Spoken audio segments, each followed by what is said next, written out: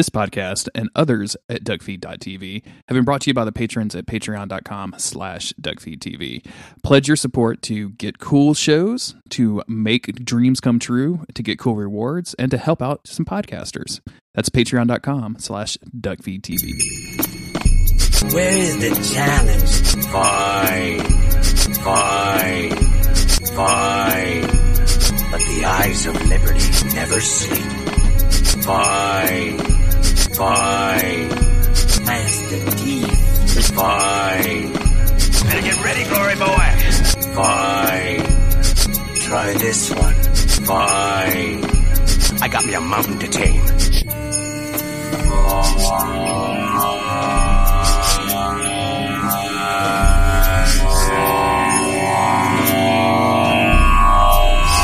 I'm Jeremy Greer. And I'm Gary Butterfield. And this is Days of Future Cast, the podcast where Gary and I are slowly but surely killing ourselves with the X-Men animated series episodes. And we're doing it for your entertainment. How are you, Gary? How's things? What's going on? It's been a little while since we talked. Yeah, it has. It has been a little while. I'm okay. Cool. I'm okay. All right. I'm just having a solemn and respectful Tuesday. Yeah, doing all right. How about you? I'm doing good.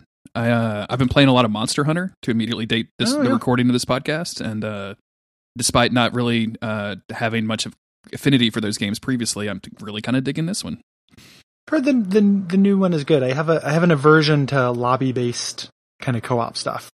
Like I like a co-op campaign. I don't really like let's go on a big fight, organize it ahead of time kind of thing. It's It's weird because I'm not like knowing a little bit about your gaming taste, having listened to you talk about video games for a long time. I don't like. I think that I think you could definitely play this as a solo game, right? Like, so they give you a little cat partner that helps you distract monsters or whatever. So you could play it fully offline, but I don't know that you would really care about like. There's just systems on top of systems on top of systems on top of systems. Like it's ridiculous. Like every time I look around, there's a new thing that I need to do. And like I like systems a lot. It's just there's a lot of things that make, because people have been trying to get me to play it since it came out, and there's lots of things that are specifically non-Gary things. Like it is a Skinner box. It's about killing a monster, getting loot to craft better equipment, so you can kill a better monster to get better loot, to craft better equipment to kill a better monster. Yep. Ad infinitum.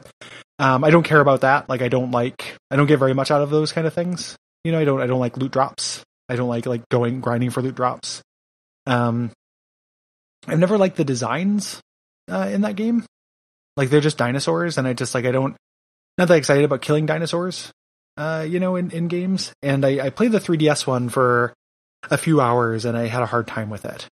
I don't know if I wanted lock on or I wanted something else to the combat.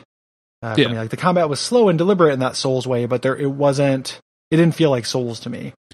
I just don't get, I understand the new one feels a little bit quicker, but I don't get why so many people compare this damn game to Souls so much. Like it goes back and forth. I see people be like, "Oh, Monster Hunter is like Souls now," and then a bunch of people get indignant. It's like, well, actually, Monster Hunter came out way before Souls did. So actually, Dark Souls has always been like Monster Hunter, and I'm like, they're nothing like one another. They're literally nothing. Like you have a weapon and you get dressed up, and I guess like you could make an argument that the combat is like that.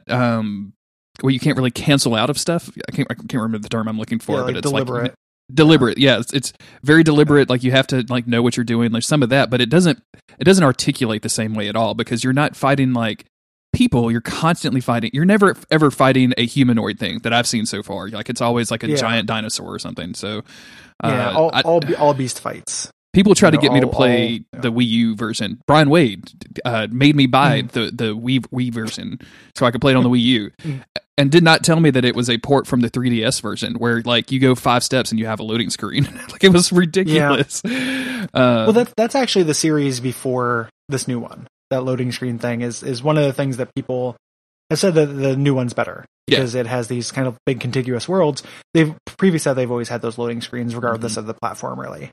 And this works out really well. Sure like this feels good to like roam around and find stuff and everything else. But like, I definitely don't understand the reason people are trying to get everybody that likes Dark Souls to play this game. I don't really understand that either. And it is something where it's like, I'm sure that like if I sat down with it and spent some time to get past the learning curve, it's not like I wouldn't have fun. If I look at a back of the box thing, like what are the things that I dig about games, right? Like I like a story progression. I like environments more than I like big monsters. I'm like, oh, I'm in a cool old cathedral. What's this like? Oh, I'm in this weird underground maze that's to an ancient people. Like what are their story? Like there's things that the game just isn't about, that I think that I like build, like I like coming up with new skills. I don't like loot. Like I don't like minor statistical bonuses that you add in aggregate to become much more powerful. That's something I kind of hate in games actually. Like, so there's just like a lot of the back of the box things that are like fine things. They're fine things to have a game be about that I know are just things that don't really attract me to games. Sure. know? So like, I'm curious, I'm kind of curious about it. I think that once it gets cheap enough, I probably will check it out. Just because there's a lot of buzz about it. You can just download a demo if you want to check it out. I don't have time to, even if I like the demo, like I don't have time to play it either. Gotcha. I've got other stuff I want to be playing and the, so it's like I think it's something I will play eventually. But it's just something that is hard for me to get excited about. No, like it's become a weird game that is hard to like separate out the people who are like super into it. I've heard from a couple of people who are converts like yourself who like didn't really like the old ones. For the most part, it's just people who love Monster Hunter already and are like, this new one is like Monster Hunter, but more so. Mm-hmm. And there wasn't a lot for me in Monster Hunter. Like I didn't really like it. It's that plus more so. Like it could be a better version of it, but it's like a better version of something I didn't like very much. Exactly. Which is better, but it's just a premise that's not super attractive to me. The fact that there's not really, there's a story, but it's not really like, it's very thin. Like it's, oh, hey, you're in a new world and we need you to go kill this monster. Like that's pretty much the plot so far. There's a way that you could articulate like a monster hunting game. Like you could take those words and make a game I would dig, I think, but it would be closer to how monster hunts work in The Witcher. Like it'd be about research and preparation and like brewing potions and stuff. I know there's a little bit of that preparation stuff that goes through, but this feels a lot like learning and dodging patterns, Mm-hmm. Like the part of, I think the Souls part comparison comes a lot from like a lot of people who play Souls games and they think of that game and the combat, exclusively about like learning tells, gotcha. And I have a finite appetite for that. Like that's something that the Bloodborne and Dark Souls 3 kind of taught me that like, I have a certain number of tells I want to memorize, but just going in, having something kill me with an attack I've never seen before, then coming back and knowing that attack for the next time is not an inherently valuable loop to gotcha. me. Mm-hmm. It's something I hate. It's something I like to a degree, but I just don't, not attractive. You mentioned like going through like cathedrals and like ancient civilizations and stuff like that. And like that would be a really cool version. That would be like the Souls version of a Monster Hunter game for me. It was if these weird monsters had taken over and cleared out like these human settlements, right? Had taken over it for themselves. So you're exploring these areas and you're learning about the monster and you're learning about the people, and then you're having this fight. As it plays out now, you're wandering around Jurassic Park, like killing all of the nice dinosaurs. It would be amazing if it was like that, where it was instead of monsters, they were like, oh, this is like, I would do like an Eldritch Hunter, like you go to these forbidden temples or what have you, and you put down the things that old civilizations or old cultists or whatever that either like took out those civilizations or that they summoned. Mm-hmm. Things like that. I think that'd be real cool. Like Scott Benson, who is the guy who did Night in the Woods, who's been on Bonfireside Chat, did a big thread on Twitter that kind of like encapsulated a lot of my feelings for it, where it's like, it's such the aesthetic. It's very hard for me just to feel cool taking down those monsters, no matter how big they are. Because like, what's cool is a gigantic pillar of skulls that like talks in a demon voice. Like a dinosaur is just not, I love dinosaurs. Like that doesn't lend itself to wanting to kill dinosaurs. Yeah. I just think they're cool. I don't like necessarily think they're fun to fight. I am playing Dragon's Dogma finally, way past everybody else, because I get to games like years and years after. So I have probably like 7 hours into Dark Arisen. Okay. So I've been playing that, and that's I understand there's a little bit of DNA, and some of the things I don't like about Monster Hunter probably apply to that as well. But this is working out a lot better for me because even though the story so far, I don't know if it gets better, but so far is really bad. It does feel about exploring environments. Like, oh, like there's a castle on that windswept like cliff. I'm gonna go check that out. Yep, that's the fun of that game. Yeah, because you can. There's a thing there. So that is working for me right now in a way that is scratching more things on my checklist than I think Monster Hunter would. You know? Oh yeah, Dark Arisen or Dragon's Dogma is definitely, like, when I was playing that game this year, or I guess last year now. I was the whole time I was thinking, it's like, man, this would have been like a much better game for Bonfireside Chat than Neo. Like, I would have loved to hear, and I'm sure you and Cole are going to play it. Like, going to do an episode of some sort on that game at some point. Like, I wouldn't be surprised. It's a cool game. Like the narrative stuff so far is too dumb to like really grab onto, but the play and exploration is really good. And the narrative stuff does get better. Like, it's... Does it? Okay. But it does. But it's going to do that thing where it's going to hide its charms until the very, very, very end, and then you're going to be like, gotcha. why wait? Like, why make me wait the 20 hours to do this? What are you doing? Give me a hook. Like, it is such a... I wonder... I mean, I'm sure there have been essays written about it, but like, it feels very fraught to like do a game that is based around the existence of a incredibly satisfied, happy slave race. You know, here's a race of things or whatever. Yeah, that was real. That was real weird to me the entire time. That feels very fraught to me. Like, oh, we're just happy to obey, sir. And I'm like, oh, you know, when they're explaining them to you, it's like, do they have agency? It's like, no, they're just happy to make sure you're good. But they live here. They live to serve. They literally live to serve, and they love it. They look like everybody else. Like, they look exactly like humans do. So, like, how am I supposed to tell the pawns apart, like, from the people that are like have agency? And also, like, are you guys eating? Do you get hungry? Like, do you have to poop? Yeah, like, because all of that would tell me that you're a living organism and not just some like weird thing that's obeying all of my commands. It would just be. I would love to have like the existence of that in a world is a really interesting question to kind of tackle. If it was done with a little bit of verisimilitude, like, do you run into people who are like, hey, we need to, even if they like doing it, we need to stop making these things servants. I don't remember like any quests like that happens. So there should be things like that. Like, it should have a little bit of that, like, real world implication, as opposed to being this very, very far fetched, like, fantasy construct you just kind of have to accept on the surface. Like, the pawn stuff is very weird to me, and that's like a large part of why the story stuff seems bad to me, other than the fact that like every single side quest is go get 10 of whatever. It's a very funny, actually. Like, they have because usually if a character says like go kill 10 rats, usually they say hey, my basement has rats in it, like, go kill them. Characters in Dragon's Dogma say, go kill 10 rats. I don't care where they are or when you do it.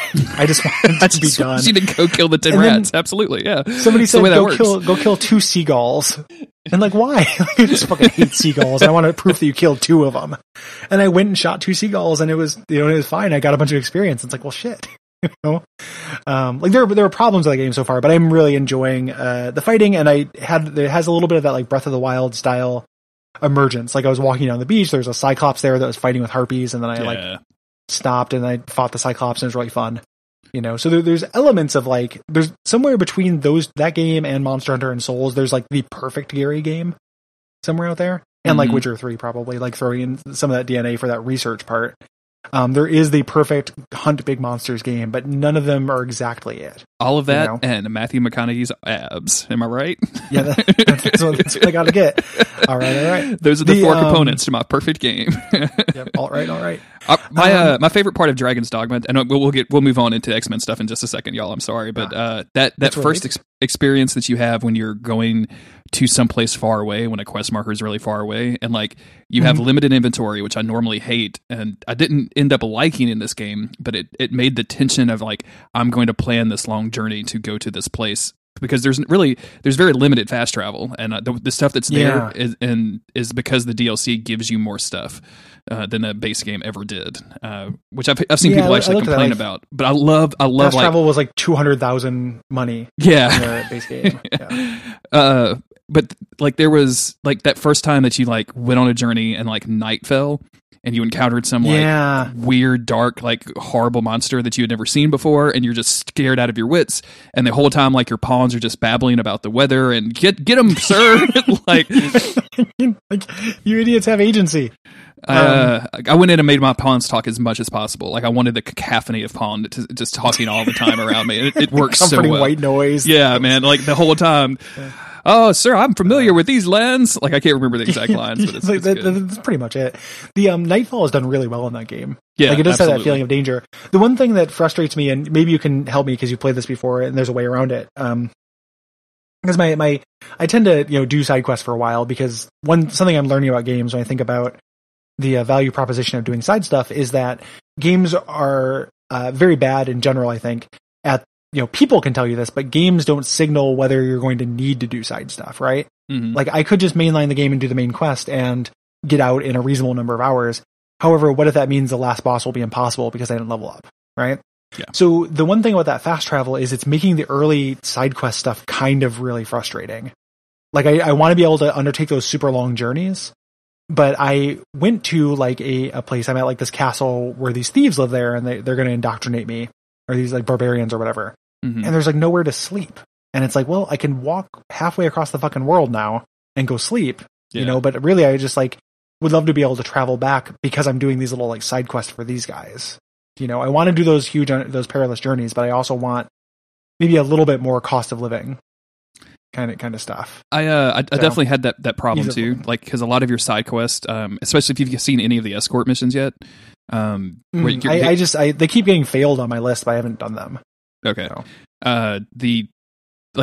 All the escort mission is like, hey, this NPC wants to take you to wants you to take them to a spot, and you do get like a neat little cutscene where you're both like looking at a waterfall or whatever, which is really kind of neat and pretty.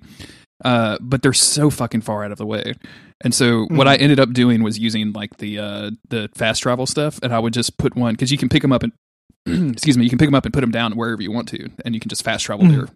So I would just put one at like all of these like locations that I kept noticing that I would be going back to. So it ended up being like, oh, I have this side quest. You want me to take you to the ass end of the world? I'm going to teleport there, and because I don't want to make this game boring, I'm going to walk back from there so that I feel like I'm not getting stuck anywhere, and I'm not losing a lot of progress. But you're not babysitting somebody on this long journey. Yeah, exactly. Because that's the worst part. Like the one time that like because they're idiots. So like I was trying to run away.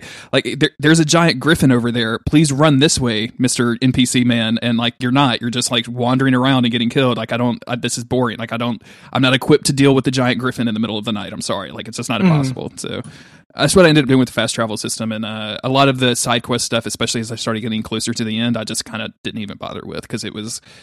At that point, I felt like I was powerful enough, and like I was clearing enemies well enough that I didn't really feel like I needed to get the experience or the extra gear or whatever. And I had kind of settled into my class that I liked a lot. Like the Magical Archer class is just fucking dope as hell, and so is the Mystic Knight thing. So I'm pretty close to quitting side stuff and just kind of playing it just because I want to be able to finish it. Yeah, and I'm looking forward to playing it more. Like, I should mention, I did not touch the DLC, so I can't speak on that. I've heard the DLC is extremely soulsy. Like, people keep saying that the environments are really like gothic and haunted in a way that I really appreciate. So I'm really excited. That's the one thing I'm definitely going to do. One of the things I like about it, and I understand, just bring it back to Monster Hunter as opposed to bring it back to X-Men the Animated Series for Days of Future Past is that I went and I was fighting some lizard men who, like, for a long time were giving me a lot of trouble. I wasn't spec'd to fight them. I could finally take them out because I got high enough level, and I was fighting some and was winning, like, just kind of by the skin of my teeth. And then a chimera just like dove in and fucked me up, like, out of nowhere. Like the monsters will fight each other, and they have overlapping territories and stuff, which I understand that's a big part of Monster Hunter, which is appealing to me. It's just like, I think I like D&D monsters more than I like dinosaurs, like, as things to fight. Totally fine. I love finding those lizard men just sunbathing on the rocks, like next to a thing, and you just kind of sneak up to them and just stab them. It's so good. Yep, stab them in the tail. What episodes are we talking about today? We are going to talk about Jeremy finding his notes and the 17 million tabs that he has open in we're talking about Chrome. Old Soldiers is the first Old Soldiers, yeah. And Hidden Agendas. Yes. I think we incorrectly, last time we recorded, said that we were going to be talking about Mr. Sinister. I think this is the Sam Guthrie episode. Mr. Sinister. Yeah, they have names that don't make any. One's called Descent and one's called Hidden Agendas, and like there is a Descent and a Hidden Agenda in both. Yeah, I don't understand why these are named anything. At least Old Soldiers make sense, and I kind of like this episode, Gary. Like, me too. I think this is a solid X-Men episode. This is if the animation was better, right? Like if this was season 1 animation team, I think this would be considered one of the best episodes. And even then, the animation is not so, like, the models still have that uncanny valley, like, this isn't my beautiful Wolverine, kind of aspect. The actual still drawings are pretty okay. Like, this Captain America looks like Captain America to me. Here. Yeah, we're gonna I just had to cough, but yeah, the fact that like Captain America, like we're going to get into it, but like Wolverine is just wandering around being all sneaky, and Captain America shows up literally wearing an American flag in Nazi occupied France, like just cracks me the fuck up. It happens. It happens. So let's just go ahead and get into it. So for the episode's called Old Soldiers. In it, here's the synopsis. Wolverine thinks back to the time. Oh, I said thinks back in time. Wolverine thinks back to the time where he fought in World War II and teamed up with Captain America. Okay. Clear and to the point. Has the cartoon really established that Wolverine is that old? Yeah, I feel like it hasn't. No. I'll give it a pass. And I don't really, like, I think that's just kind of something that we know about his character. But I don't think that it's actually been specifically mentioned. Like, I can't separate where I learned Wolverine facts from. Like, yes. I don't know. Maybe I learned it in high school. Probably not. But maybe I learned it from the comic books or the TV shows or the movies or whatever. So in the kind of the theming, so this episode opens up with that theming of the X-Men going on intercontinental jaunts. They're in France. Did you realize that the first time you watched this? Because no. I didn't realize until the second time where they pan past the Eiffel Tower. I didn't get that until the end of the episode, and I don't know why. Yeah. Because we open at a graveyard, and it's three soldiers like saluting a grave, and presumably they know Wolverine because they see him also like talking to this grave. But I don't know why they'd have like. I guess it could be a French soldier, but like, why would this dude? Why they wouldn't bury an American soldier in Paris, right? Yeah, I don't really understand exactly what's going on. Okay, I assume like one of their French compatriots were buried here, and they've come to like pay their respects on the anniversary of his death. Yeah, and, but Duke, the Holland Commando or whatever, sure, buried here, they just bury you where you land. That's how they did in World War II. Like wherever you fell, that's where you got buried. The entirety of the Louvre is a fucking graveyard nightmare. So Wolverine is coming to yell at a grave. Yes. Those guys are coming to salute a grave. Wolverine wants to scream at one and brandish and threaten it. And he says that we don't know who this is. It's Andrew Cocteau, or Cocteau is how they pronounce it every single time, which makes me think of a foot with dicks instead of toes. Can you imagine having 5 dicks instead of 5 toes? Can you imagine those shoes that have those like sandals that have like the toes, but instead they're just penises? Just open it up and they're just Jesus God, Christ. it's so gross. Just like 5 condoms hanging off the tip of your stocking. Sorry, baby, you missed the pinky toe. You got to keep working. No, each one has its own chamber, so like that'd be amazing. It's like you have like what would an orgasm feel like if it happened to your foot? I don't know, man. You don't know? I don't know. I've never experienced an orgasm with my foot. Let me look around and see if there's anybody. Nope, I'm here alone. There's nobody I can ask that. So I think that if there's transhumanism, like if we actually enter into the future and it's not a dystopia, if it's there's actually that kind of stuff, that would be a real fun way to do science, like where it's like you could have these implants or whatever that can like turn different parts of your body to have the capability of orgasms like that. Oh, absolutely. That's way better than gun for a hand, which is what I commonly see. Yeah, right? Which is what most people do. Like you imagine the future, it's like, oh, we're going to have guns for hands. Well, what if instead of having guns for hands, you had penises for hands and they could orgasm? Well, then Gary, no work would get done. Exactly. We would all be having orgasms. Yeah. Why is your utopia contain work? And so, and I understand that there's a such thing like some women can have full body orgasms, et cetera, don't at me. Sting, stay out of my mentions, please. Yeah, I don't need you up in here. So he's yelling at the grave, says, you old man who took the joy of Paris from me. Like, what does that mean? And then we flash back to like, hey kids, Paris, 1942, Nazis have taken over. And this episode is full of like straight up Nazis, like not Hydra agents. Not Hydra agents, yeah, just Nazis. Like there's no insignia. Nazi symbols in this. Like there's no, there's no swastikas, but there's iron crosses. Yeah. But so it's a weird blend where they're obviously trying to like tame it down for the Saturday morning audience, but at the same time, like clearly they're Nazis. Captain America is fighting them. Like this is who he fights on a regular basis. Yeah. He calls like real thick German accents. Like it's very Nazi. And I mean, Wolverine or Logan calls them goose steppers constantly. Like I mean, it's overt. What did I step on a goose stepper?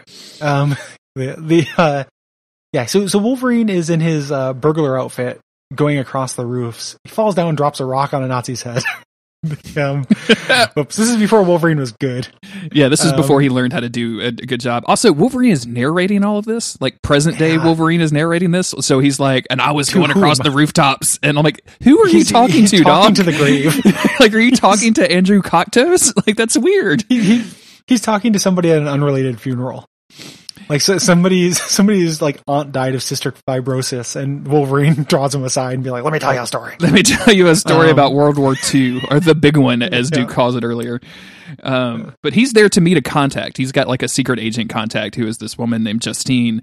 They have the greatest like exchange of passcodes, and I think where Logan responds with, "But the eyes of liberty never sleep," which, excuse me, Logan? He thinks that when somebody goes to sleep, just their eyes are sleeping. Yeah, exactly. Like, your whole body is still awake and fighting. I'm just sleeping with my eyes. It's not liberty never sleeps.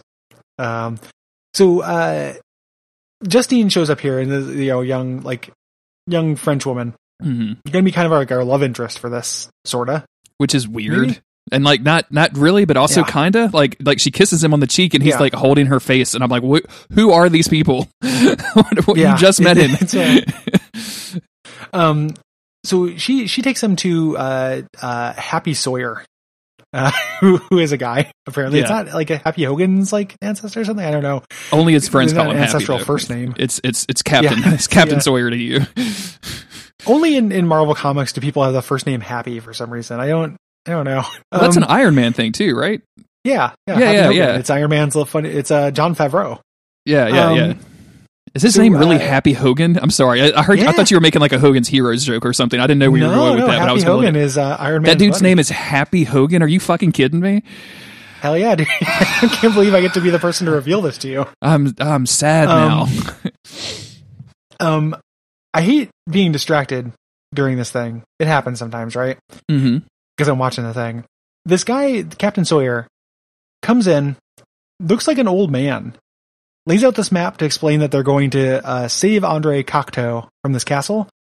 This man de-ages about 20 years because of this animation. This happens constantly. In this season, man. It's so weird. People are aging in and out of middle age, like in a way that must be a terrible strain on their bones. Like, he turns into an 18-year-old with a gigantic body and then turns back into an old buff man. Like, it keeps happening back and forth. I want to mention this plan, too, is to, like, break into this secret castle, and Happy tells him, like, hey, you either need to grab him and bring him back or deal with him or take care of him, implying, like, Wolverine's going to kill him. And I'm only going to bring that up because it's going to play into the end part of this episode, which sounds like it's just a weird thing to tell Wolverine to do. But he also tells... we have to deny him to the Nazis. The Nazis can't have him. True. Here's the idea. We also tell Logan that he has some backup on this mission, but he's really going to like this guy. And I haven't seen Wolverine so happy to be with another man since Morph.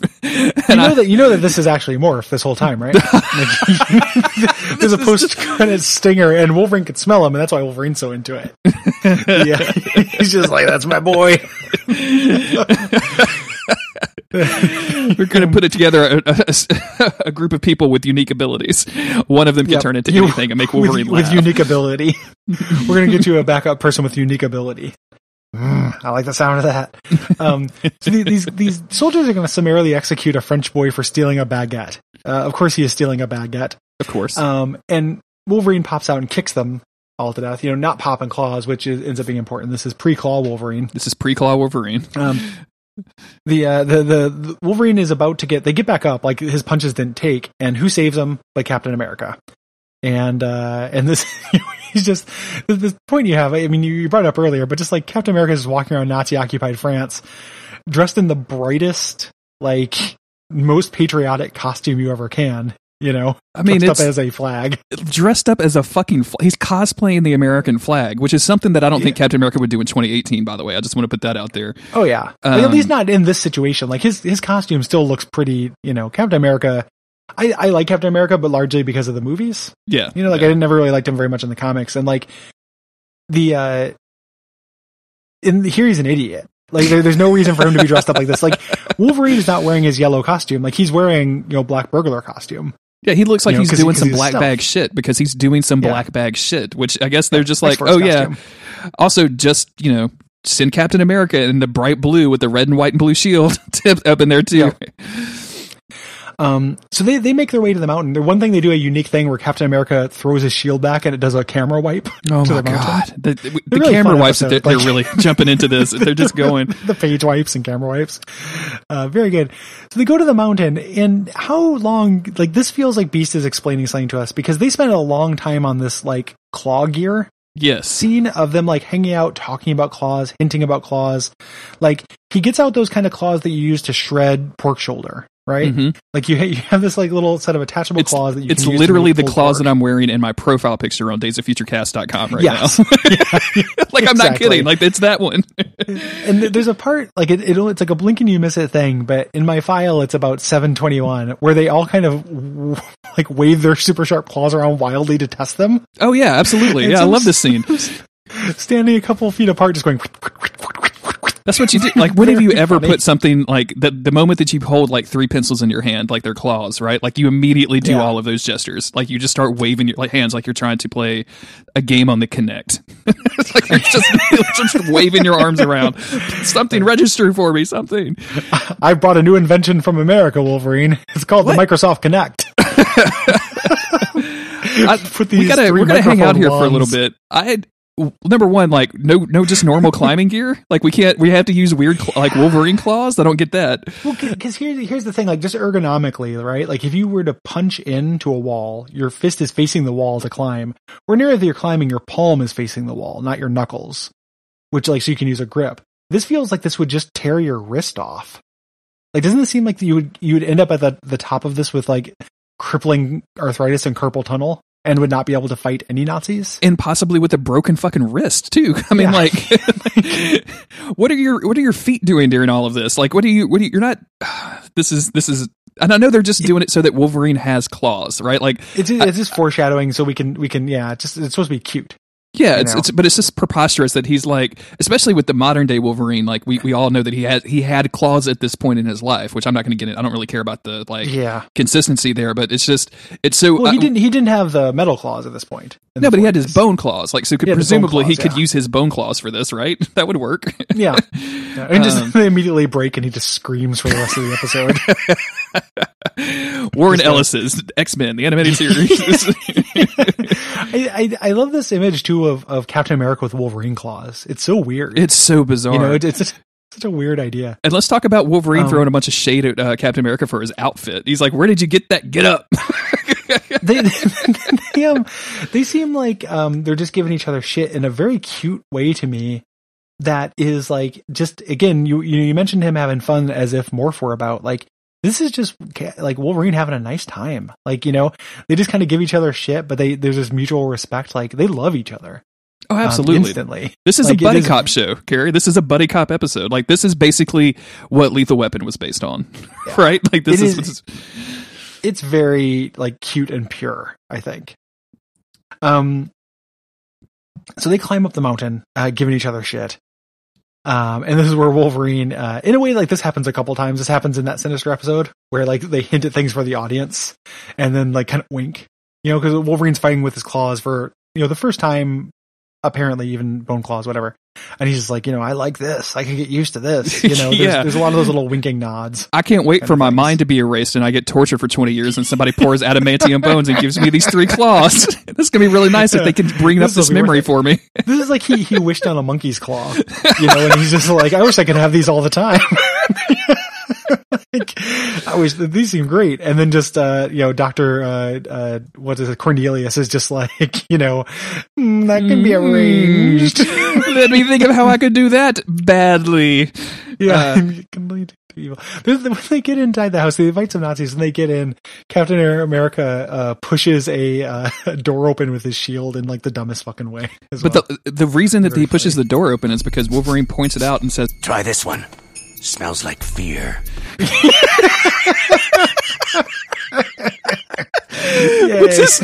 And when they go inside, they find, you know, the doctor they're looking for, but like surrounded by Nazis and a giant robot of someplace. Yes. He's building an M-Boss from a Wolfenstein. Like he's building a gigantic, like, cause he's got, chain guns for arms. He's got like a little like section in his head where Hitler could ride. Like he's building like literally the M-Boss from Wolfenstein 3D. I'm into it.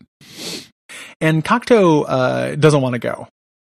No, he's just like, you don't understand. You don't understand. I can't go with you. And he's like, they're like, no, we're the good guys. So Wolverine just like does the sleeper hold on him, and the dude goes instantly to sleep. Is this like the thing that Spock does or whatever? Like, is this the go to sleep pinch? Yeah.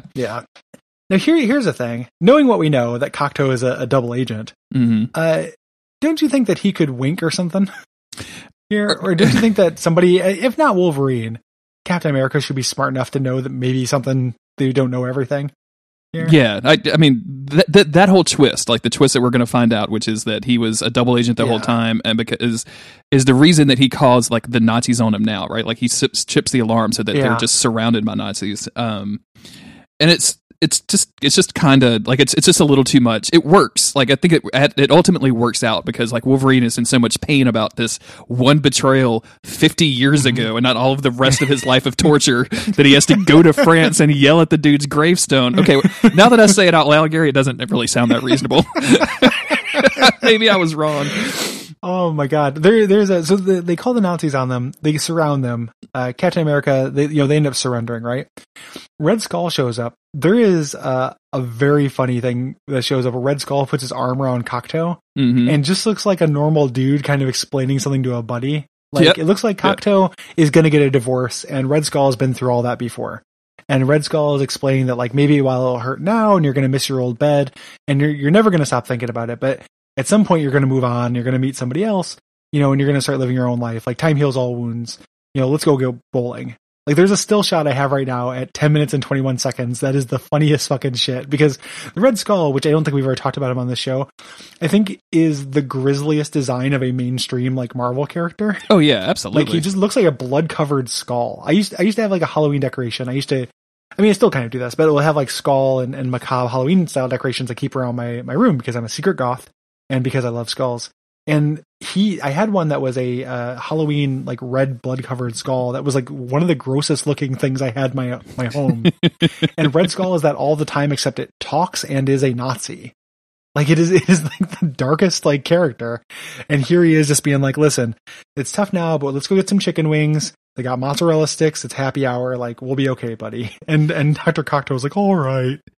They look like they're in like a commercial about like men's erection problems, and like one dude is telling the other like just try this, man, and the other guy's like shyly smiling like I guess I do need it. Yeah, I if it happened to you, it could happen to me, I guess. This isn't so bad. I'll ask my doctor about it. Does Red Skull like I'm not very familiar with Red Skull. Like my probably.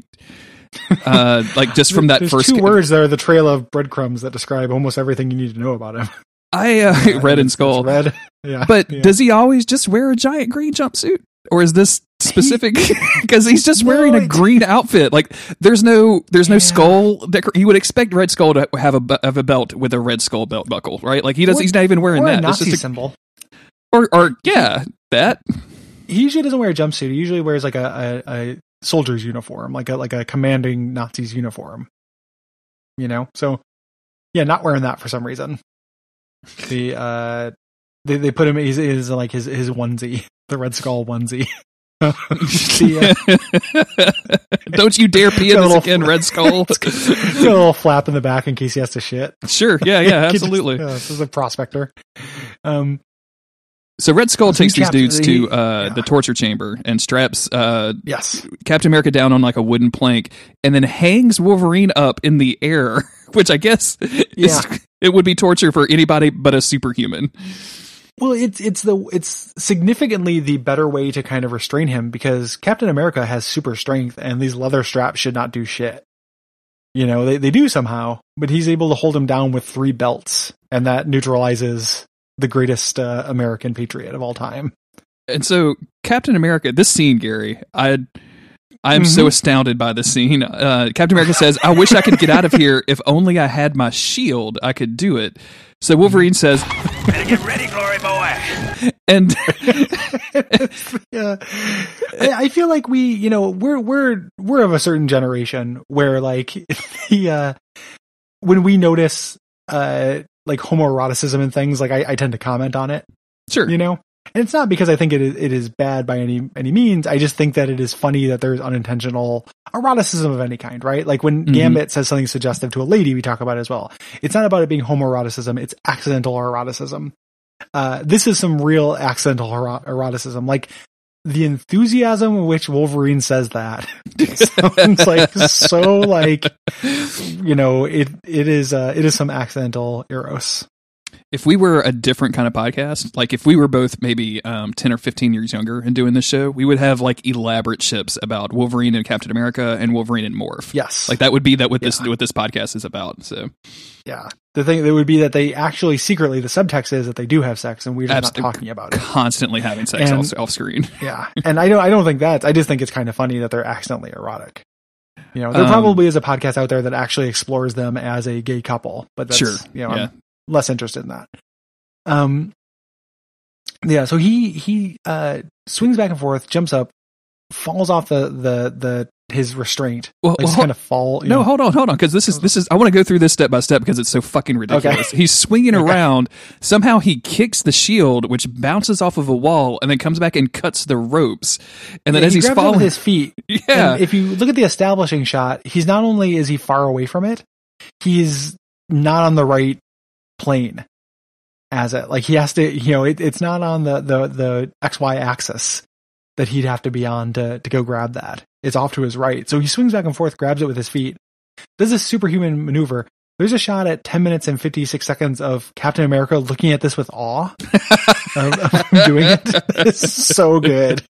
This is I like the Red Skull too. Like this must be his first time that he's ever captured a superhero because he just left all their superhero gadgets right next to him in the torture chamber. Next to them. Dude, put those in a locker somewhere. Like you don't have to just leave those things hanging around. You also kill these guys. Yeah. I mean, not to tell you how to do your job, but God, Captain America just staring at him with his mouth open. It's extremely good. It's not, Gary. It's not extremely good at all. Yeah, it's very funny.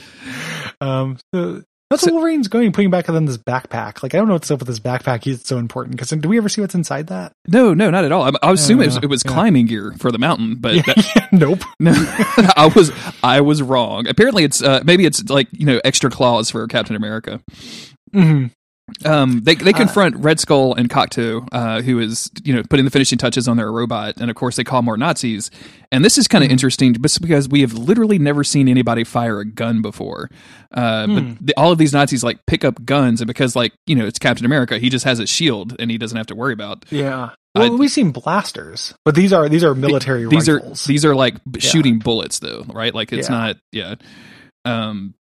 So I just thought that was kind of interesting. Like, I wonder how the standard and practice thing worked with that, because like obviously you can't have energy weapons in World War II, right? Like without like a whole lot of more explaining. So yeah. Wolverine and Captain America's move is essentially to jump off the stairs and kind of land near the Nazis. And then when they do so, the Nazis all fly away like bowling pins. That's what Nazis do. That's what they're good at. That's their action scene. And this is like, this big fight is almost a good fight, except for all the times where they just do that move where they get close to the bad guys and the bad guys just fly off in every direction. It happens multiple times during this fight. I don't think any of this fight is particularly great. Like we have this shot of Wolverine at one point, like standing in a crowd of almost I said zombies, standing in a crowd of Nazis, and like presumably he's beat them all up using these giant unretractable claws on his hand, but they're all just like rubbing their head like they got bashed in. And I'm like, he must be really bad with these claws that he didn't stick a single fucking Nazi. There should be blood at the back of the claws everywhere. This should be the movie Logan right now, right? They're all fine too. They're like, they're rubbing their heads. Captain America at the same time fights Red Skull, and Red Skull is not a good hand-to-hand fighter in this. And Captain America kind of toys with him, even though there are guys with guns everywhere. Mm-hmm. Red Skull's big move is to knock over scaffolding upon Captain America, which Captain America steps backwards to avoid, until eventually Cocteau gives him the remote mega robot Nazi thing and brings it to life. Yeah, and so it's going to be Captain America and Wolverine versus a gigantic robot. I love the fact that this is remote control operated, by the way, first off. I just want to talk about that. And I love the fact that Red Skull is very bad at it because it immediately starts shooting at all of the other Nazis in the room. And Captain America has to jump over and block him. He is trying to essentially kill everyone. Kind of shades of Lord Magnus or whatever in the last one, killing all of his men. Like, once super villains get their upper hand, they don't know what to do with it. In this cartoon, the robot is kind of being portrayed as kind of invincible, but Captain America definitely slices off his hand with his shield, which then immediately grows back for the next scene, and then immediately is gone through an animation error. It has no hands, and it's walking around, kind of flailing around wildly, and they kind of team up to take care of it, which involves Wolverine opening the door to its weak spot, jumping up on it like a sentinel and opening up its chest. It has a little panel to its robo guts. And so Captain America throws a shield through this panel, and then green blood starts coming out of its arms and its chest. It was a person. What? He's pan over to Fabian Cortez, like, juicing up a guy to make him into a Megabot. This is a very complicated robot that just has no other abilities besides 2 guns for arms. Like, this is very rudimentary. 1 gun for an arm. Yeah, the other one was just a hand. Oh, yeah, I guess it's not even... it's half as effective as you thought.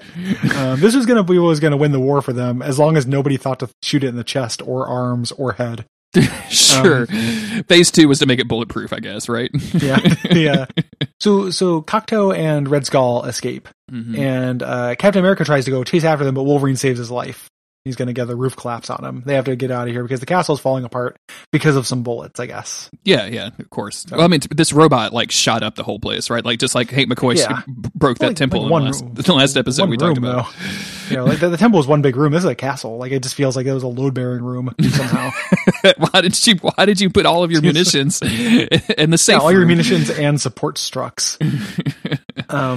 I love that they chase them down. Like, Red Skull is in this plane with Cocteau, and then they run after the plane, which is one of the dumbest things that TV shows ever do, and they do it all the time. But they run towards the plane, catch up to it, grab onto the wings, and then immediately fall off into a goddamn hayride.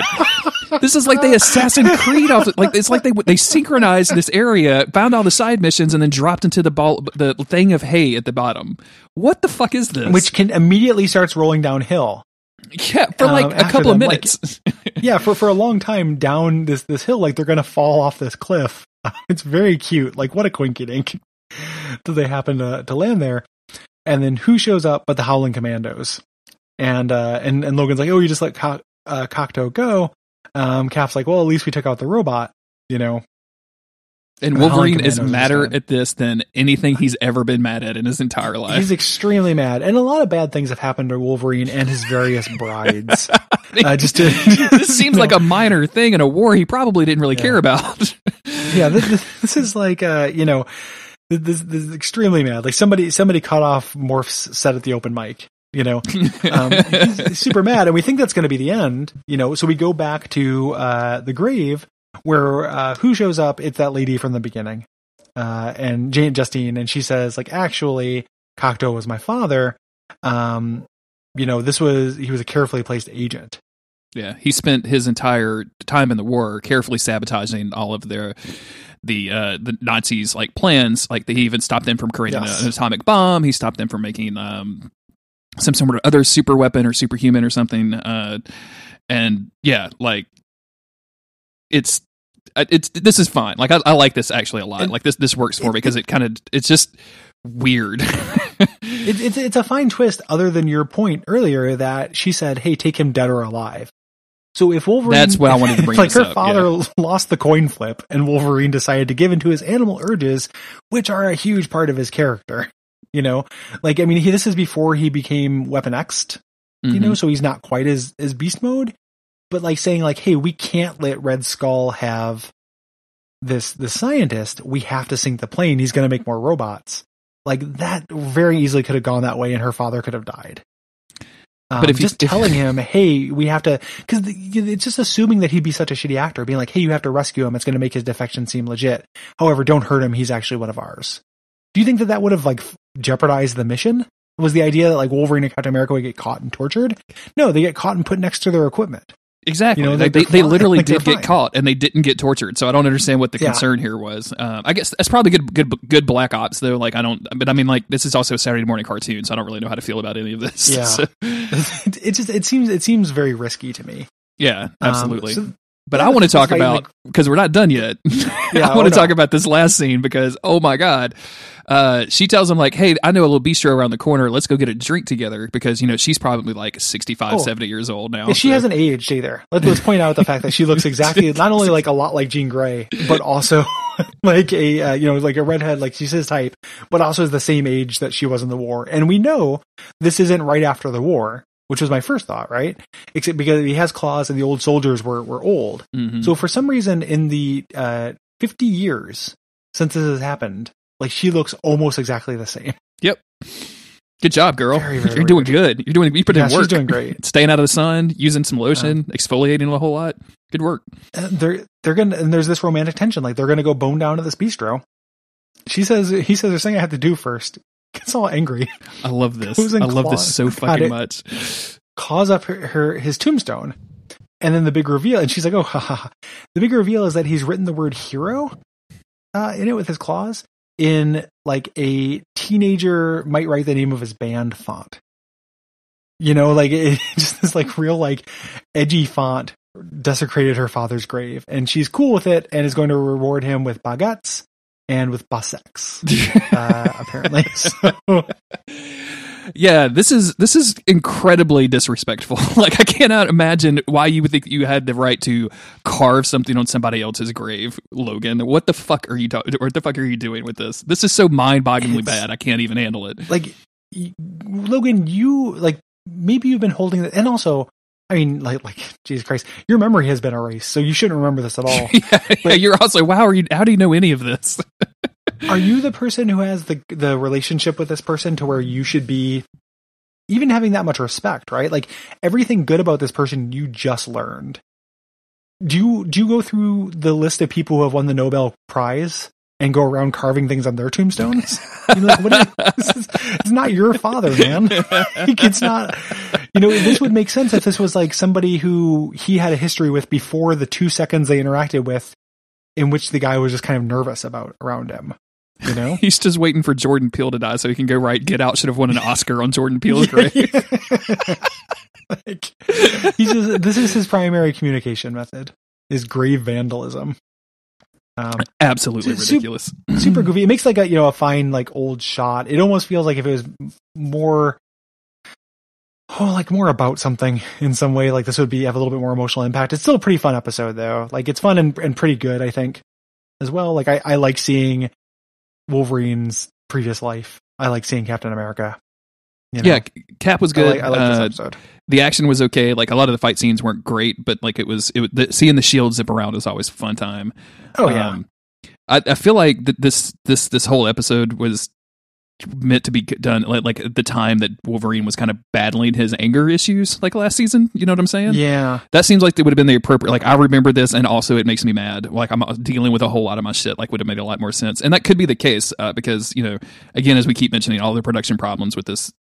With the end of the series was, everything was out of order. They were getting episodes, that were way, way late. So who knows when this was actually supposed to be in the continuum. But overall, like I dig this. Like it's not bad. There's some really, really funny lines on it. Like, try this door. It smells like fear. It's really fucking great to me. Because the response to that, like I really want Captain America just to look at him and go, no fear. Just walk in. Yes. But yeah, so the end of it is kind of dumb and in an X-Men animated series kind of way. So I'm into it for the most part. Yeah. It's a good. I would argue significantly better than Hidden Agendas. Oh boy, this get us into it. Read us the description so we can start talking about it. When the army learns of Sam Guthrie's cannonball power, they try to enlist him in their ranks. So it's accurate. It's sure underselling it actually. Like, slightly more than that happens. What a weird time to be introducing a new mutant. Yeah, at the end of your series, the X-Men should be doing, but like, yeah, the penultimate episode to go ahead and have to introduce Cannonball. And like, I like Cannonball. I think it's cool that Cannonball is showing up in this show. I wish it was an earlier season so he didn't look like shit. But like, I like Cannonball. Yeah, he looks fine. Like, he doesn't look fine, but he is fine in this episode. Like, and his powers come across real easy, real well. They're dealing with some like straight up human versus mutants, and like the way that mutants are feared and hated in the world, which plays into very strongly into the X-Men's themes. Like this should work, but god damn, does it take fucking forever to get through? It's really boring and dumb instead. Yeah, like it seems like it should work, instead it is very boring and dumb.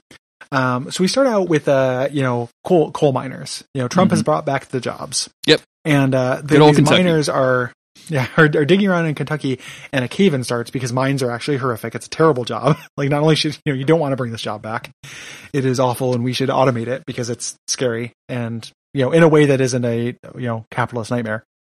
Did you get it all out of your system, comrade? You're good? Yes. Yeah, I just want to make sure to cover all the bases. Sorry. Well, it's true. Like, I don't want Jeff Bezos to invent a mining machine and then just make all the money from it.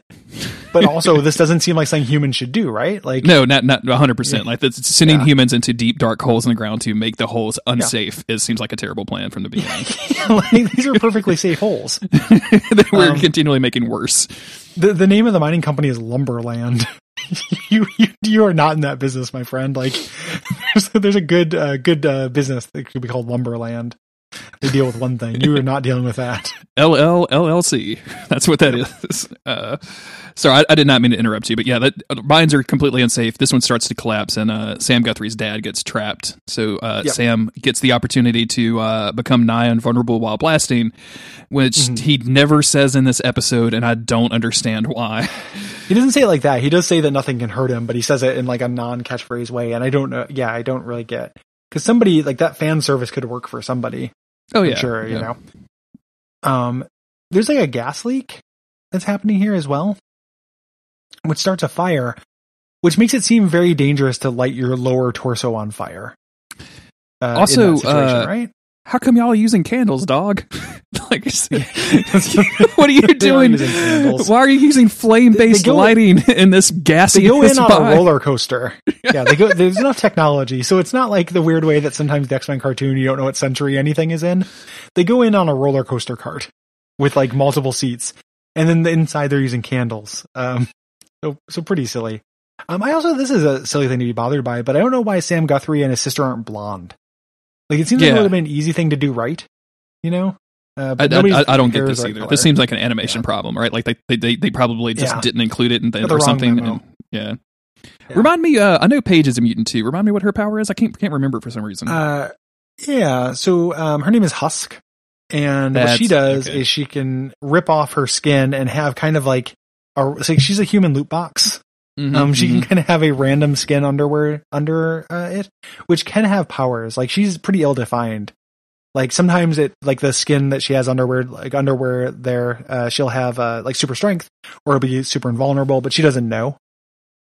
And the most, like, my strongest Husk memory is I've talked about before how I read the Generation X comic. It was the first X-Men comic I got on the ground floor with. And Jubilee is the point of view character for that comic, and she's at the new school. And Husk jogs around the mansion, and then she's all sweaty and gross. And Jubilee is like, ugh, you're all gross. And she goes, just wait a second. And she rips off all her skin to create new skin instead of showering. Like, she like tears off her skin. That is a time saver I can get. That is a life hack I can get behind. I am into that. He said, what would you do with the skin, man? Like, can you imagine like the just abattoir, like the dumpster behind her house and the smell that came from it? That was like, here's like, 2 weeks. Like, I don't know how often your garbage gets picked up. You don't live in a hippie city, so it's probably once a week. In Portland, garbage gets picked up every other week. I'm just imagining 2 weeks of discarded skins in the trash can and just being the grossest thing. Presumably, like Storm is using that discarded skin for fertilizer for her little, atrium upstairs, right? Yeah.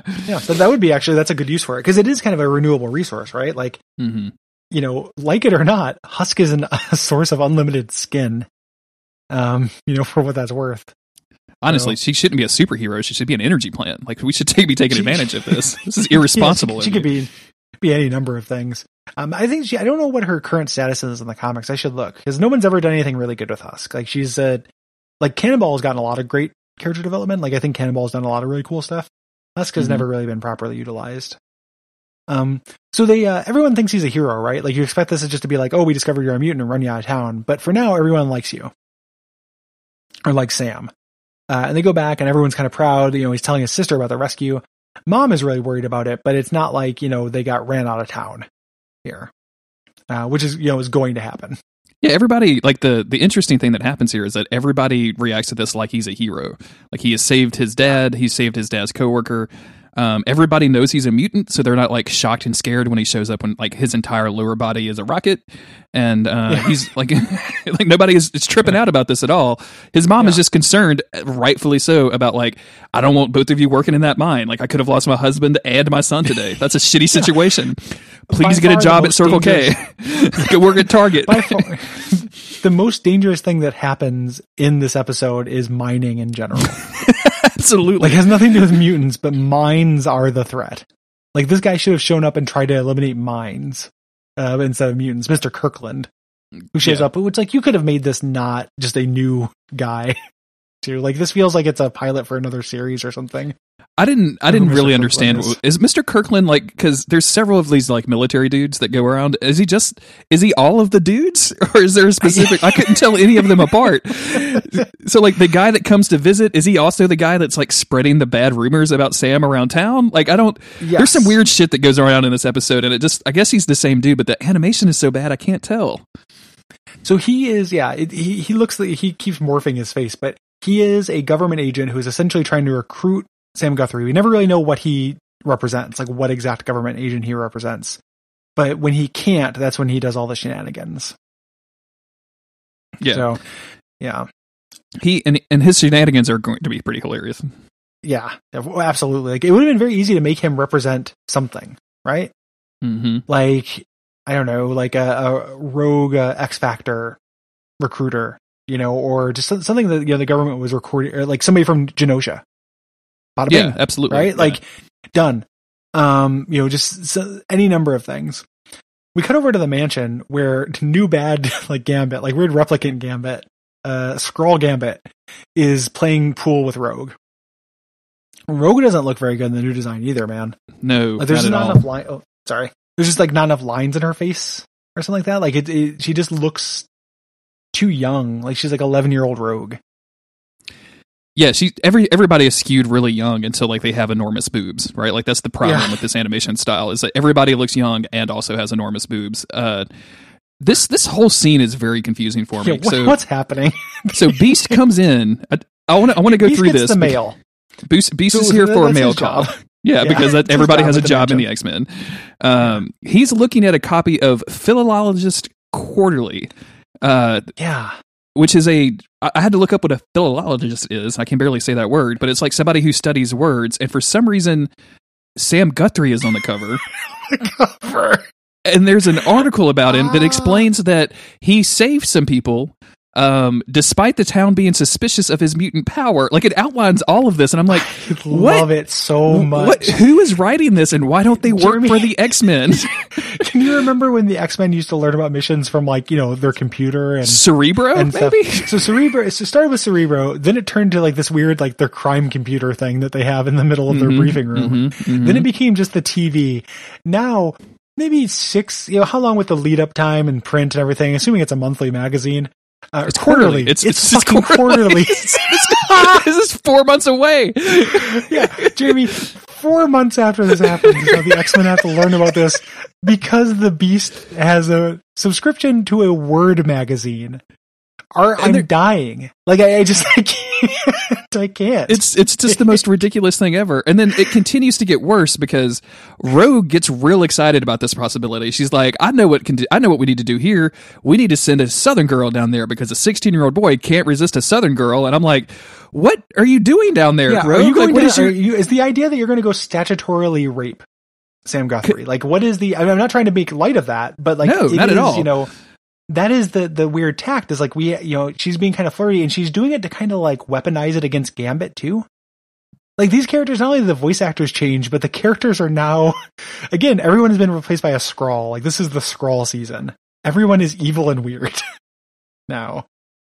I don't know. Like Gambit wants to go with her too, and she's just like, "What's the matter, sugar?" You know, and just super strange. I dislike it greatly. So here's what happens after this. I'm going to drop something in the Discord for you because I don't know if real quick though. Before we get to that too, I just want to make a point that this is treated as a weird thing for a Rogue to do a little bit. Mm-hmm. Like this is unusual. What are the X-Men for at this point? Yeah, what this seems like the only thing that they should be doing, right? This should be what their goal is to go find young mutants that could possibly be in trouble and get them into the X-Men. Like otherwise, what the fuck are they doing? Why is that's a great picture, by the way. That's a good episode. Thank you. Well, we gotta talk about it because this is what he says after they talk about the issue of the magazine with Sam Guthrie in it. Like it's a colossal animation mistake because apparently he was looking at Philologist Quarterly, read this article about Sam Guthrie, and then looked down and was like, "Oh, my Philologist Quarterly is here," and then runs off. He gets 2 copies. But like, just it's so the fact that this is at all treated like not a job for the X-Men is so weird. Like, you can't go do that, Rogue. This is literally what you do. This is all you do. Like, Xavier should have known about this thing because of Cerebro, because there are systems in place, and the whole team should go save this kid and they recruit him to the school because it's a school. Like this is a failure on every single part of what this could be. Yeah, somebody should be checking in with Xavier because, like, this seems like Xavier. This should be how Xavier forms X-Men teams, right? Like, this should be easy. Instead, you just play billiards and read magazines all day. Like, this whole season. We didn't really cover it. This season is the X-Men post-retirement. Yeah, like, they're just chilling. You know, that's why you know Wolverine got free to go to France. That's why Jubilee is going on archaeological digs. Like, this is the X-Men retiring. Rogue's taking a trip down south to Kentucky to hang out with a 16-year-old kid. Yeah, because everybody in the South is the same. Of course. You know, yeah. Isn't that true, Jeremy? Like if somebody from, you know, I don't know, one of the other monster states came over and said hi to you, wouldn't you be more likely to talk to them? 100. If they have a Southern accent and they're holding like a biscuit in their hand, I'm probably going to be friendly to them. So yeah, resist a biscuit's charms. It's so dumb. Like nothing makes sense anymore. So we cut over to the Cumberland General Store. Yeah, where Mr. Kirkland. This is the same dude, right? This is what I was asking earlier. Like I can't tell one if of his this agents is or what. Okay, it's not the same dude. It's like because he took a phone and he was like set into plan set in motion the plan. yeah. Turn on plan high school rumor. Yeah. I heard Sam has a small dick. Did you guys hear that too? That's going to make him not want to go to high school anymore. And then he might join our paramilitary. What? Like, who knows? Did you guys hear Sam has hair on his butt? Ew. Sam farts in his sleep. Let everyone know. So he goes in this store and he's just like, someone's talking about crops. Cows. He had a couple cows. They're killed. And he's just like, well, you got a mutant around here. Radiation will kill those cows. Essentially trying to turn them against them. We got to this diner scene, which I love, where this fucking like this mulleted guy with the Punisher shirt.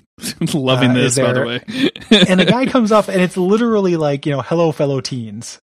Like this guy comes up with the mullet, who's I guess works for Mr. Kirkland. It's just like, hey, didn't you know that Sam Guthrie is dating your girl? Yeah, and he's just dating Shannon. And he's like, Shannon told me she was at her aunt's.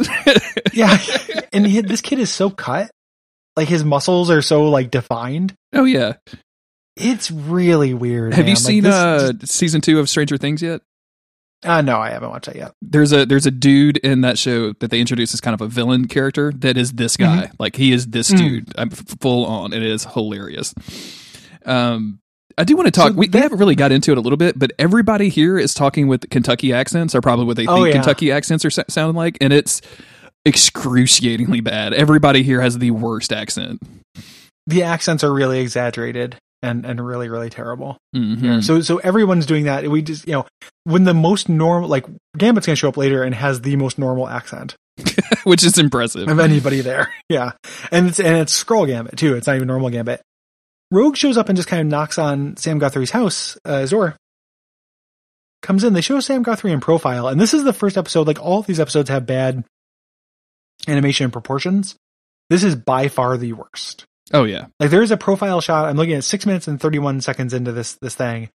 Sam Guthrie's ears are at least half as tall as his head.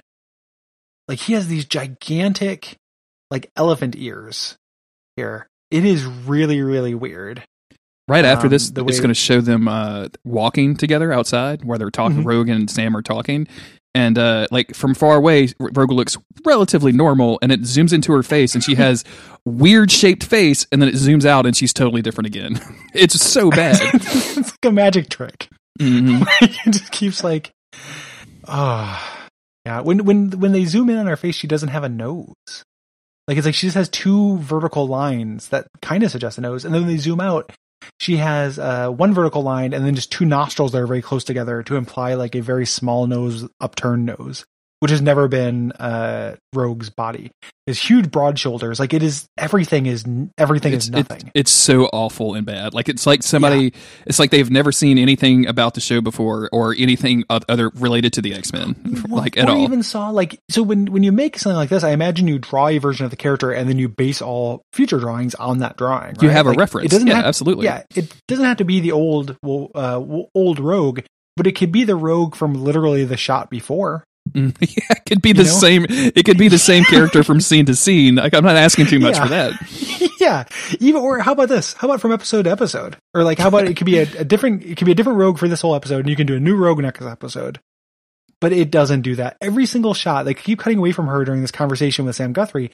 Every time it comes back to Rogue, she looks different. Yeah, it's like not great. Oh my god, it's excruciating. And this conversation, so we know that Sam Guthrie is like hesitant to go work with Mr. Kirkland. He's like, I don't want to leave home. All my family's here. I don't really know what I want to do. Yeah, also, I like get killed in a mine later. Presumably, like I'm 16 or 17, and that's why like all of these people are making this decision for me, and I'm still living with mom and dad. But whatever. But she's like, and Rogue just straight up asked him like, hey, do you want to work in the mines? And he's like, honestly, Rogue, I don't really want to do any fucking thing. And I'm like, same, Sam. I don't want to work either. Give me that basic guaranteed income. I'll just chill. The nice thing, the nice thing is that Rogue doesn't know anything as bad is happening yet, right? So like Rogue isn't acting irresponsibly. She just like is listening to what Sam wants, and that's the right thing to do. So out of all these actors, like she's the one who is operating in good faith, I feel like. And she even makes the right response here when he tells her like, "Hey, I've been recruited by this Mr. Kirkland that tells me that he's like some sort of Peace Corps for mutants." And Rogue's like, I'm pretty active in the mutant community, and there's no such thing as that." So she immediately calls Hank and tells Hank about this, and puts Hank on the job of like trying to figure out who the Mr. Kirkland is. Which again, exactly the shit that you should be doing if you're an X-Man. Yeah. Yep.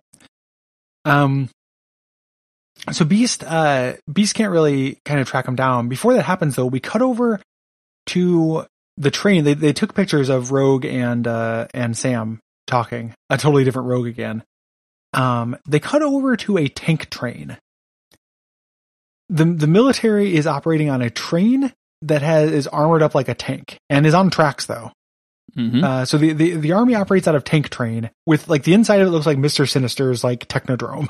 Like it is who these people are, what is happening, who knows. They're passing around these pictures of them. Included is that family portrait of the X-Men. Talked about. Yeah, the same exact one. Is the military guy the guy who took that?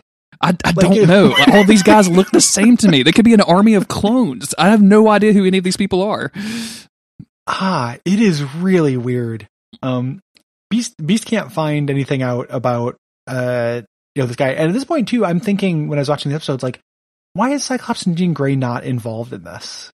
Why are those guys gone? Because when Xavier and Gambit show up and like they're the action team now, show up to deal with Beast, like your heavy hitters are gone. And what I think happened, they get Cyclops back for the last episode and he's in this one barely, but I think the voice actor just didn't want to do it as much. Can you blame him? Like, change, but at this point, like you could probably see this was a sinking ship, and I'm sure that dude with all of the problems like had moved on it by that point. Like he probably had another project he was working on. It was like it'd be like we finished Days of Future Cast in 2025, and then like a year later you're like, hey Jeremy, let's do another episode. Let's go ahead and finish it up. And I'm like, got some other shit I'm doing, Gary. Sorry, I'm busy. Yeah. We'll just get you to do the intro, and then I'll just kind of monologue. You do the intro, and then you go, mm-hmm. And then I just cut that in after everything I say. they decide Gambit is the person to go check out this group. Gambit goes on a roof. He gets out his binoculars, his thiefy binoculars, looks in, stares at somebody sitting back with their hand on their lap watching a newscast. Like he straight up peeps somebody like possibly front rubbing to the news. Yep. Mm-hmm. So like, okay. CNN gets me horny. Yeah. Goes up on the roof, finds this place to go into where there's like a camera, like security camera, to break into this thing. When he goes into the door, he is about 3.5 feet tall. Like they stand next to it. He's the size of a door, like a human. He picks up a rock, smashes the camera, goes inside. He is half his height. It is so lazy and bad. Let's talk about his plan though, to walk straight up to the camera and then throw a card at it to explode it. Yeah, to let it see him, stare at it, let it identify him, and then destroy it. And then he walks in before he goes in. And then he walks inside. Jimmy's the lock inside, and then he sees like, oh, here's a vent. Should I just carefully remove that from the wall? No, nope. I'm going to explode it because nobody can hear explosions in a building. He goes through this vent, which turns him back into Small Gambit again. When he hangs out of the vent. Jeremy, I'm like scene by scening this, and it's killing me. Like there's almost too much to talk about of these like Gambit, not only like aging and de-aging, but shrinking, and like he's like Goliath. He's turned into Ant-Man. He's Ant Gambit. He's Ant Gambit. I love it. Yeah, Uncle Rogue. So he's just like tiny Gambit sneaks through this vent and comes out. Before using his mutant power to grow back up to normal size. He's only a little bit taller than a couch when he falls out of that vent, man. Yeah. And of course this is a setup. Oof. Like the military has a bunch of robots that just immediately capture him. And it's funny to me that the military has a bunch of robots, but are like still trying to get some mutant shit. We need a guy who can turn his legs into fire. We're not recruiting any other mutant. We're not trying to recruit the X-Men. We're not trying to recruit any powerful mutants or villains or anything. We need specifically Cannonball. Absolutely need this like 17-year-old hick from Kentucky so that we can figure out something. I never understood what was going on with this. Like they have like a mutant like in a tank that they're trying to create and like trying to figure out like what his power to control his power or something.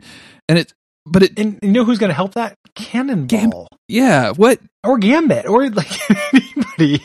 Like, it doesn't make a lot of sense, dog. Like I'm just very confused by the whole thing. Yeah. So they cut away to the Riverdale gang, the same haircut group.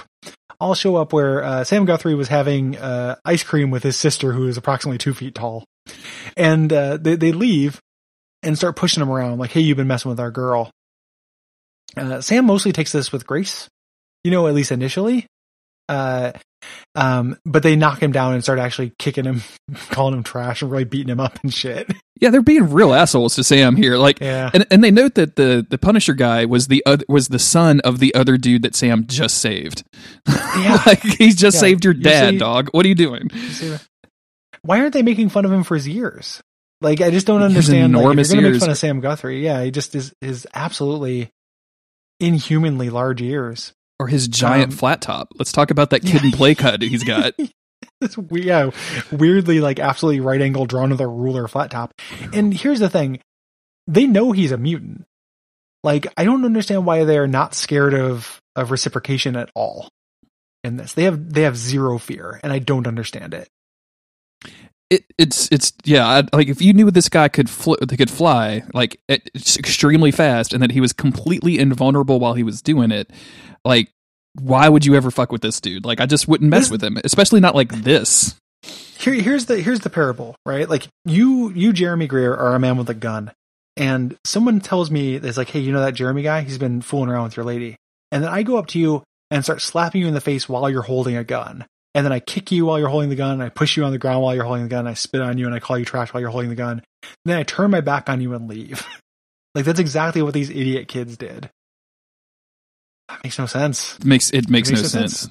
Because they're trying, you can't, like, have the people are scared of mutants thing in play while people are not scared of mutants, right? Like, part of the theming of this is like, oh, they have this radiation, it'll kill your cow. Like, this is kind of dipping a toe in a mutant paranoia story, but they don't follow through on it at all. Not in the least. And and like they're close to it here. Like I actually kind of like the idea of like it's a good play for these military people to be like, hey, I want to scare this mutant onto our team. They just don't follow it up because they immediately when we'll get to it eventually, but they immediately fuck it up once he finally does. So like, what are you doing? You could have just kidnapped him at this point. Like, what the fuck? So Sam runs these dudes off the road to like teach him a lesson, and then goes and picks up his sister, and then we cut back to Gambit, who we have the delight of seeing Gambit get his like just a tiny little bit of his hair cut off, Gary. Yep, he gets a Friar Tuck haircut, kind of. It's so dumb. And Gary, excuse me. Gambit is just so fucking unconcerned about this. Like the dude is holding a microchip that he's about to put it into his head, and he's like, "Gambit, get an upgrade." What? Good. Gambit, get an upgrade. No, you're not. You're getting your head opened, man. What the fuck is wrong with you? Open your goddamn skull and stick a quarter in it. Like, what are you? Gambit, get an upgrade. Like, he pulls out the drill, like the super drill, and look at, like, unbeknownst to Gambit, right? Like, he gets rescued right at this moment. Like, Beast happens to come in there with his like electromagnetic, like, Professor Xavier uses his psychic powers to destroy the skull drill that Gambit was going to use. They were going to use on Gambit. Like, nothing. Like, I don't even know how this is like written by a Markov chain. Like, I don't know how you even create an episode where this kind of shit happens. I'm just so happy that Xavier used his powers for once. He actually used on technology while he was. Well, I mean, they explained that he like put the dudes to sleep, right? Like, I don't know why the things start shorting out, but yeah, I mean, I guess he did put them to sleep, but it looked like he was zapping it. Oh yeah, they definitely animated it like he was zapping halfway through the animation. It's not great. I'm just saying he actually used his power. Oh my god. We're still not done with the sabotage Sam plot though, because now the Mr. Kirkland clone is like investigating the mine accident and saying, "Oh yeah, we've seen this before, fellas. The supports were weakened at the molecular level. You got any mutants around here? Because mutants just dissolve wood, I guess, and that's what their mutants do now. They're termites." So Sam decides to call Kirkland's like, "I'll join up. You've actually scared me." Rogue meets up with a team, is so happy to see Gambit because all of their like will they won't they, like her being kind of sassy, has been forgotten about in this season. Now the people who wrote these episodes got a note that said Rogue is Gambit's boyfriend or girlfriend. Yes. She even introduces herself as Mrs. LeBeau to Sam. Like, that's what she calls herself. Yeah, like they got married sometime off screen. Like, Skrulls. They're all fucking Skrulls. Everyone on Earth is a Skrull now. Only thing that you can explain this. Yeah. Ever since the Warleg incident, like this is what happened. People get messed up when you do that. Yep. Man, what if these are all Phalanx people? Because remember, their plan was just to have everybody go about their business, pretty much. And this is what the Phalanx thinks is their business. Like, absolutely. Because it's the 1800s, this mob shows up at Sam's house with torches. I don't even know where you get a torch, but they show up with torches to lynch Sam, I guess, right? Yeah. And then the X-Men show up to help. The X-Men forget they have powers, including Xavier, who could definitely stop all these people from lynching them, like, instantly. How great is this dad though? Because Sam Guthrie is like, look, you guys know Sam, you know us. We've worked in your mines, we've shopped at your stores. Those are the real mutants over there. It points out. Yeah, look over your shoulder. We're not gonna fall for that. And then there's just a bunch of X-Men just standing there. I just pretty love much in the same pose as that picture. Yeah, I just love it so much because everybody's really there, right? Like it's like they've had the whole. They got the whole team. Storm. I don't know where Storm's been during these episodes. It's everyone except for her. Look, I'm not going to wish her on that monkey's claw, okay? Like, I don't, Storm does not need to show up at all. Oh my god. Okay. So Sam gets on a helicopter, which lands on the roof of military tank train. Of course. Gets in, and they're kind of explaining to Sam, so it lands, but then it takes off again. They don't get in the train because he escapes from a helicopter, but it definitely lands on the train. I don't know. They're explaining to her, like, have you seen these mutants? Shows him the picture of the X-Men. Mm-hmm, mm-hmm. And he shows any reluctance, so they open up a fire extinguisher full of red gas to actually take him out. Yeah, and like they're trying to tell him like, hey, these are terrorists, and these are the people you're gonna help stop. And he's like, that chick was really nice to me. I don't I don't think you guys are terrorists. I'm just gonna leave while you gas me, and just jets and just cannonballs his way out the fucking helicopter. And this is, it's in comics. It's kind of dumb that Cannonball also has force field power. So like he force fields around himself to not die. Mm-hmm. Jets, a bunch of robots come chase him. He lands next to the X-Men, and we get our kind of climactic fight between the X-Men and robots. Government robots. What kind of government? What kind of robots? Who knows? I think that as far as robots in the show go, I think they actually look pretty cool. I like these rounded like designs. They look like Mega Man. Yeah, they look all right, but like they have flying robots. Like they feel like that could solve the flying robots could solve a lot of their problems for them. All of their problems. All the robots too are dual wielding guns. They all have pistols. And they're all shooting like pistols. Everything is just very, very weird here. So Sam lands in the middle of this like confrontation between the townies and the X-Men, and of course there's like a full-on fight starts. The robots start shooting everybody, not just the X-Men, but the X-Men have to take care of this. I think the fight scenes here are pretty good. Like the animation is still kind of bad, but like the showing off powers and stuff is a lot of fun. It's short. Yeah, it doesn't last very long. They send out they send out their guy who they had in the vat. This is the highlight of my fucking week right here, Gary. I love this. This feels like something from a totally different movie. This feels like something from like I can't even like a weird comedy version of the X-Men happened, and I can't believe that this is even happening right now. Yeah, they send out a lunar lander with like Hulk/Abomination in it, who claps his hands, destroys a shed, takes 2 steps, falls, and turns into a person. so good. Like, the amount of time his rampage, like I just timed it, lasts 15 seconds, and he has 30 seconds of screen time.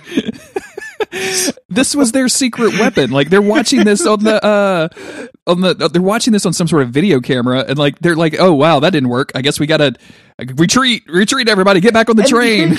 They retreat on a train. Yeah, like you get in the train and go full speed ahead. I bet you everybody knows where that train's going. It's going down the track. How would we track this? Like, how would we even track them? How can they can get away? Why did you put the military on a super train here? I don't get it. Like, I just don't understand. Like, again, it's like written by a Skrull. Like, somebody's like, oh, they get away in a vehicle. Let us access our list of human vehicles. Boat, ship, helicopter, train, and then they use the train. And I don't really understand. So Sam Guthrie goes and smashes into the train, which is like more powerful than he's been. Yeah, that seems like the entire time. 65 mile an hour train moving to 65 mile an hour cannonball would cause somebody some problems, but everybody just gets out of the train.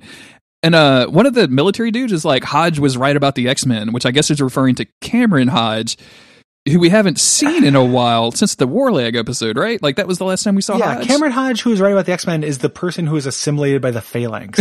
You remember he was the gigantic goo spider that gave you you're taking these orders from. What? I'm so confused, Gary. This seems so weird.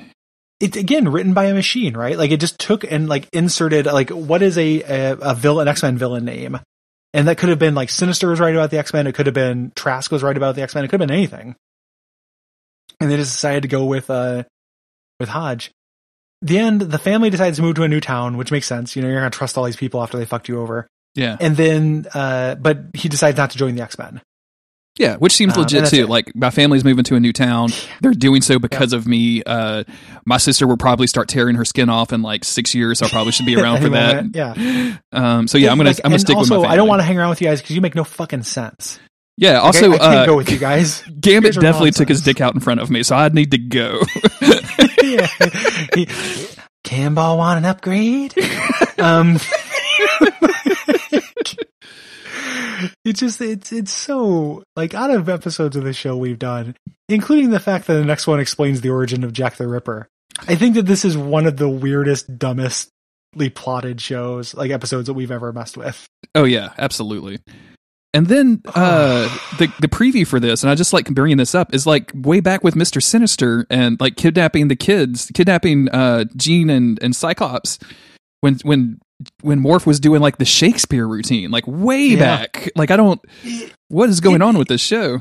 It makes no sense for being it's like, see this now in reruns. Like maybe at the time this one was ripped, that was going to be the next one planned to air like in reruns. This was what was on the DVD, dog. I I don't know. That's what I'm saying. But the other thing too is it hurts to see that animation, right? Because in the head is the cool thing where the Nasty Boys pull Wolverine out from under the tent, and maybe who knows if in the time when we cover that episode, if we were properly appreciative. I feel like we didn't know what we had. Like, that is a cool fight scene with cool people doing cool powers that make reasonable sense. I feel like we appreciated it at the time. Like, I feel like we really enjoyed that whole thing because, like, the Nasty Boys were some of the highlights of the series for us. I really hope we were appropriately grateful, and this episode is not punishment for us not being properly reverent to the good X-Men cartoon. And if we weren't, and you wanna send us some strong words about it, you can go to daysoffuturecast.com/contact, and we will read it on air when we do our feedback episode. Which, if we haven't mentioned it yet, I'm not quite sure where these are going to come out. But like we decided, since season 5 was so short, we're just going to do season 4 and 5 together. So send in all of your thoughts about the X-Men animated series to us at that address. Let's talk about a little bit about what we're going to do after X-Men. I'm into it. Yeah, because it's kind of people are probably asking us. So we are going to do another movie, of course, after this season, and we were thinking about mainlining the movies, but we still want to do the show. So we're going to kind of still space out those movies, but we're going to switch and do some other 90s Marvel cartoons, starting with the Spider-Man crossover episodes. Yeah, we want to check out like how these characters showed up in those Spider-Man cartoons and see exactly like what we've been missing from that, which is probably not a whole lot. If I not have a whole to guess. lot, but that Spider-Man cartoon is good. Like it's it's a quality show, so it'll be a fun watch. And after that, I think that with the first this animation studio series we're going to do, because it's very short, is the Avengers show, the 90s Avengers show. Mm-hmm. So it's not going to be next. It's not going to be X-Men, but it's definitely going to be in the Marvel wheelhouse. Which Gary and I we both are way more Marvel people than we're DC people, so I think that makes sense for us. Like, and also like if we go to the DC cartoons from this time frame, like I'm not going to sit here and joke about the Batman and the animated series because it's so fucking good. Like, right? Like the stuff I've seen about it is really good, and I just don't have a lot of stuff to say about that. So it's not only that, but it's also like it's been done a lot. Right. So one of the things about moving on to Batman animated series, or even like that Justice League show that everyone says is very good, like that's been discussed a lot because it is very good. You didn't know there was an Avengers cartoon from the 90s. Most people I know didn't know that there was one. I didn't know there was a Fantastic Four one from the 90s either, and that's a hoot. Yeah, we're kicking that around as well, like doing these lesser known shitty Marvel things, because I'm more comfortable like joking about it. Like when we get to, if we were going to do one of those DC things, and not like there's been a huge clamoring thing where people have been begging us to do DC things, but let's say we were going to, if we were going to do a DC thing, I feel like I would have no points of reference to it. And there's some value to that, but that's not really, that's not my goal. Yeah. I like things being goofy and quite frankly kind of shitty. Like that's what I want. I want things to be like, I'd like my whole thing is to talk about something is to have fun with it. Like I don't want to do like a critical breakdown like that because it's my personal thing. Like I just don't want to do that. Like I don't find a lot of joy in that. So things that are like bad good that I love unconditionally are kind of my wheelhouse. Like I love the X-Men. Yes, I will consume just about anything with the X-Men in them, like video games, TV shows, comics, whatever. I will usually like experience it in some way if it's interesting.